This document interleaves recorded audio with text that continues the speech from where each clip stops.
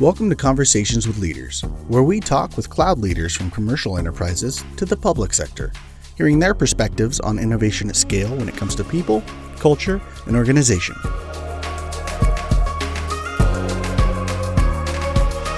My name is Jake Burns. I'm an enterprise strategist with Amazon Web Services. I'm part of a team of former CIOs and CTOs who, in their previous role, have had large-scale success implementing AWS in their enterprise. Joining me today is Dave Bartoletti with Forrester. Dave, could you please introduce yourself? Sure. Hi, Jake. I'm really glad to be here. My name's Dave Bartoletti. I'm a vice president and principal analyst at Forrester Research, and I am the lead analyst on our cloud computing playbook team. So I work with a team of about 15 analysts that cover all aspects of cloud computing, and I personally own public cloud platforms and cloud native development platforms. In this podcast, we're going to talk about the barriers to cloud adoption. So let me just ask you, what are the top barriers that you're seeing? That's a great question. There certainly are still barriers, right? Barriers to any sort of significant change. And we've been running data centers the same way for close to 30 years in a lot of large enterprises. So we have a lot of institutional inertia to overcome as well. So it's a mistake, I think, to blame it on individuals, right? And say, you don't want to change. Well, we hear this all the time. Why don't I have more innovators in my company? And I always say, can you tell me where innovation is and their metrics? Right. Are you rewarding innovation? Are you rewarding people taking a chance? I spent 10 years at TIBCO in the early 90s on the founding team there. And we used to say from the very beginning at TIBCO, there's no hand holding here, but there's no hand slapping either. And meaning we expect you to try something. We don't have any time to teach you how to do everything because we're all too busy. So we're not going to jump on you if you try something new and it fails. And I think what people run into the most, at least what the data tells us, is their application architectures, two solid, tightly connected monoliths, right? It focused around tightly connected, tightly integrated monoliths. They're concerned about security and privacy, but when we dig underneath those numbers, like I said the last time we talked, it's not that they don't believe the public cloud platforms are at least as secure, if not more, than their data center. They just don't feel that the vendor's providing them enough tools or information they need to articulate that to their regulators. And they just feel like they're new to the platform, so they're not quite sure what best practices are yet for security, how to document that, how to make sure everyone's aware of that. Like, when do you put that in front of a developer? How much do you slow down your development team with teaching them about security? And the last one, I think, is performance. And again, when we dig into performance, it's not the net infrastructure performance, or that they're concerned that database performance, anything like that. They're more concerned about if I start splitting up my application and running it in more than one place. It's really about latency. They're concerned about bringing part of an application off-prem because they're concerned that performance, that'll be a performance problem. What we find about all three of these, though, is that each successive deployment, each time you try something incrementally, the challenges are easy to overcome. So those are the biggest barriers. I think we could devote some time to security and compliance because it's such a big topic, right? Yep. And I've been an enterprise strategist with AWS for 12 months now, and it's interesting when I would have conversations with our enterprise executives in the first few months, there was a lot of objections around security and compliance. Yep. And maybe not a lot, but more than there are today. I mean, it's virtually none at this point. So I think there's been this evolution, even in the last 12 months. It's evolution of understanding, really, because the platform, while it's evolving, it's, 12 months ago, the security and compliance controls were there, right? So what I've seen, and I'm curious to hear your point of view, is that, in the last year and even the last 2 years, there's been this huge shift, from particularly CISOs and security teams kind of fearing the cloud and really kind of having a posture that it's not secure and having concerns about compliance, to almost not even ever being kind of neutral, coming all the way 180 degrees around to being some of our biggest supporters and some of the biggest advocates of the cloud, because they've understood that these new capabilities are going to make compliance and security so much better and so much easier. Remember in our last discussion, you mentioned that cloud brings the financial and business people together with the IT teams in a way that was sort of new, right? Suddenly IT can be much more transparent with costs. They can show people what they're spending all the time. They can be good at optimizing costs, where in the past, most people did a budget once a year for IT and they had to predict what they were going to buy, and you were stuck with that, right? And then you spent the rest of the year fighting to spend it. I think the same thing is happening with our relationship between IT and especially development teams and security teams. I remember one guy told me in an advisory session, the security team came in at the end. Always they used to come in at the end of our cloud strategy discussions. And it was always like someone poured cold water over the discussion. Oh, here comes the security team. And the security team had a great attitude about it, but he said, here's my job. If you're doing your job, I'm not doing mine. And that was... We said, really? Is that how you consider the role of security? He goes, the only way that we can maintain security efficiently in a company this large is to slow everything down. And that's why I think the cloud has always been scary for security people, because it just changes so quickly. And the best tools that we had in the past to manage security meant moving more slowly. Now we have to rethink security. You know, Forrester's got a huge body of research around zero trust, and this idea that if you start thinking about everything you're building as inherently not trusted, and then you can start teaching everyone what does it mean to secure every interaction between components, and what if every one of those interactions was not only secure and authenticated, but transparent? Meaning we're going to show you everything that's happening. We're not just going to show you every 3 months in an audit, or that's really optimistic, or every 6 months in an audit. Right? Oh, yeah. Most people do it. No, we had a total false sense of security before cloud, you know, compared to today, right? You know, always did. Because of those slow cycles. Yeah. And because we basically, it's the, you know, what do we call it? The hard boiled egg or the soft boiled egg or whatever it was, right? This crazy idea that we're going to do all this stuff that's not secure and just put a moat around it. That was the old way of thinking, right? That moat was like a firewall or an IDS or something like that. And then once you were in there, everything that happened was trusted. Right. And that doesn't work. So if you got in there, you could do such damage, right? If you got inside. Yep. Now, if you get inside, you can't do as much damage. If each one of your service-to-service communications is secured, if your data is, you know, encrypted in transit and at rest, all the best practices we've learned in cloud to do this. I think what's changed now is the last 5 or 6 years of breaches have kind of helped the public cloud, because the biggest and most horrible ones have happened in corporate data centers, right? They haven't happened in the public cloud. And there will be a breach in a public cloud platform. Of course, there will be. There's going to be one that happens. But I think what people have realized is that I can get a degree of, I can rethink the approach to security in terms of instead of bolting it on afterwards, we now think security from the beginning of everything we do. Right. So, you know, a lot of AWS services and a lot of public cloud services from other vendors as well, when you configure them, they require you to make some security choices. Right. And that's new. All right. Enterprises would have had to put that in place themselves if they were building those services themselves. Yeah. What we've done is we've realized that the moat is obsolete. I mean, we don't even have a moat anymore. I mean, there's some enterprises that are putting a big firewall, you know, at the edge of their network, but really that's just out of paranoia. The security is built into the platform now. You know, like you said, every AWS service has security built right into it. And yeah, it could be a little bit more complex because, you know, there's more capabilities in the cloud than what you had before, but there's more capabilities in regards to security as well. And so your best case scenario is so much better in the cloud because every single service that you have and every single API that you use, everything that you do has security wrapped around it. And so, yeah, you could put a moat around that as well if you want to, but it's really unnecessary. Sure. Agreed. And two other aspects have really changed. How many security professionals does the average enterprise, can they afford to hire?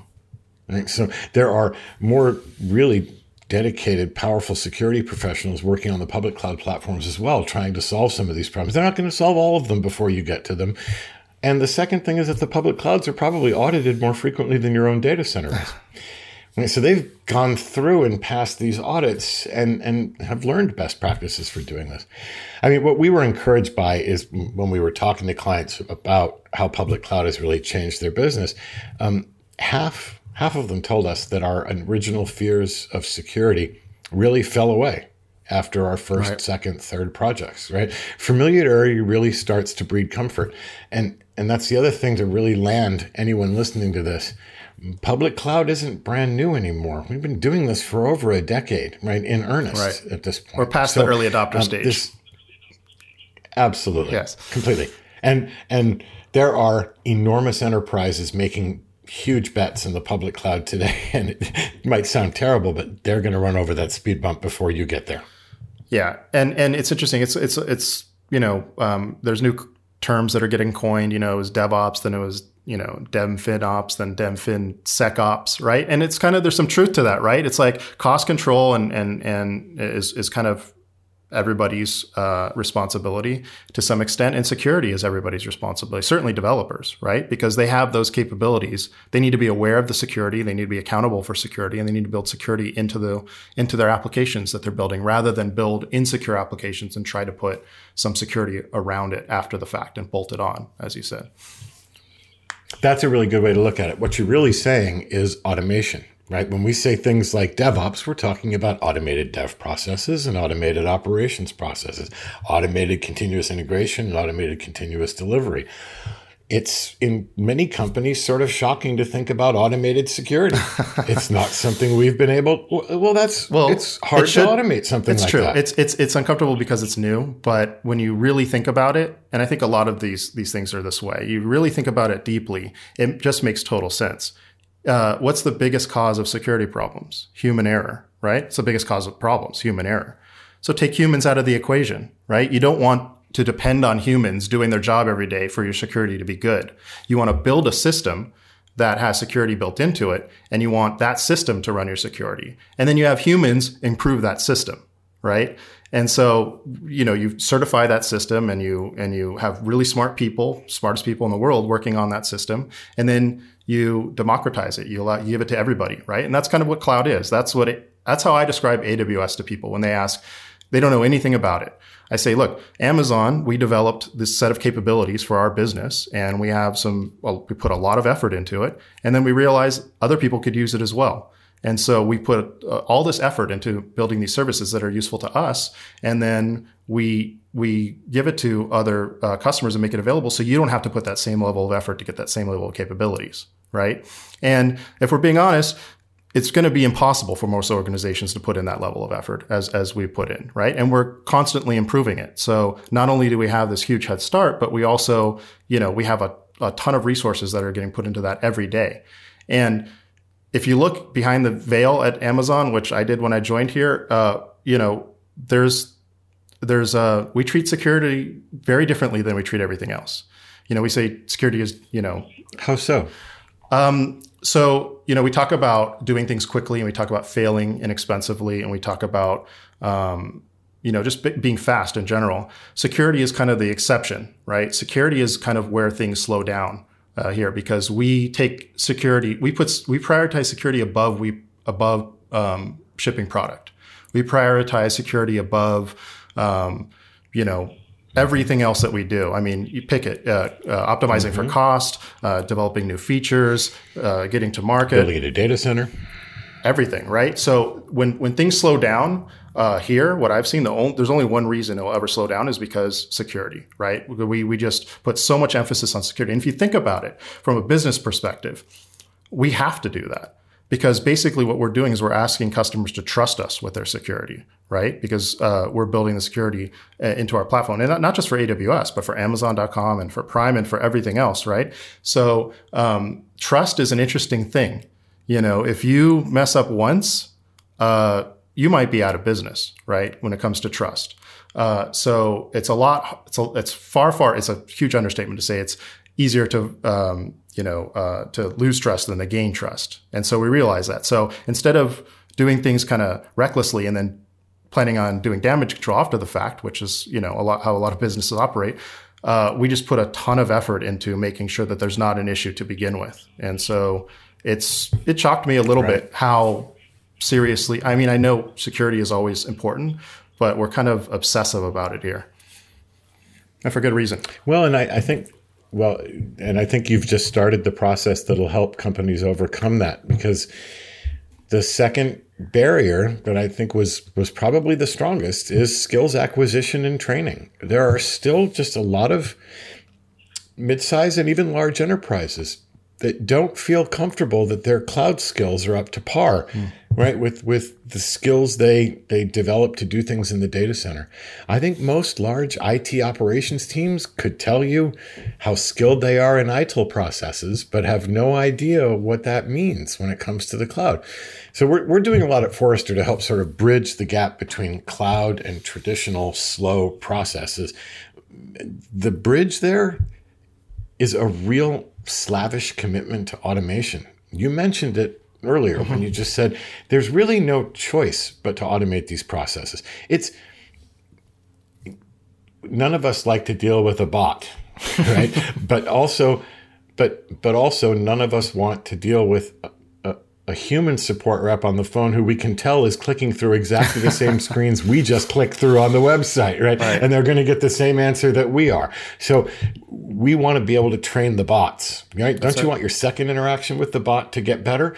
That's what the cloud lets us do, is that we learn enough security. We learn enough about what cloud security means, and then we focus our energies on automating everything as soon as we learn it. That's the important thing. I can't do it twice. The scale, we're already past this, past the ability for humans to manage this many devices. And I still think we have a sense in the data center that if I'm talking hundreds or low thousands of virtual machines, I can still get enough people to watch that. And I think the companies are coming to a realization that no, we really can't, because the threats are becoming a lot more sophisticated. And the biggest problem for companies right now, or at least what's looking ahead to next year is huge, is the ransomware attacks. And they typically start by going after companies' backups and like their core business data. And I think that my advice to companies is that you need to have a two-pronged security effort. Yes, you need to constantly be watching the threats against the data center assets that you still own and approaching those. But at the same time, every time you overcome some bad threat actor, you should rethink, how would we have solved this in the cloud, right? If we didn't own the infrastructure, how would we have solved this?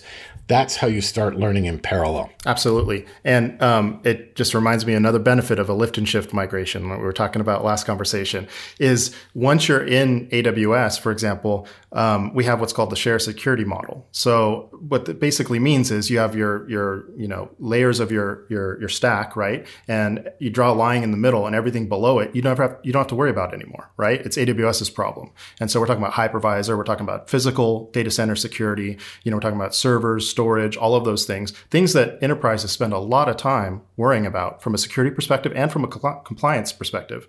And those are, if we're being honest, two separate things. And they're both require a lot of effort. And so just by taking your systems like for like and putting them in the cloud, you can eliminate about half of your problems when it comes to security and compliance.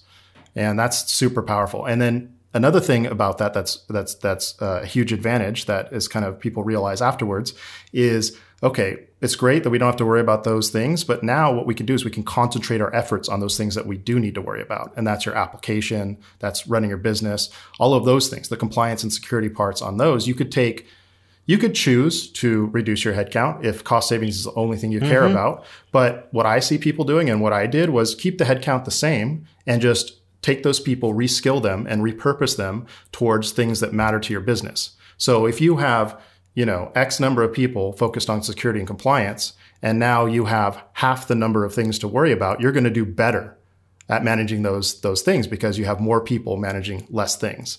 And those things happen to be the things that are differentiated for your business.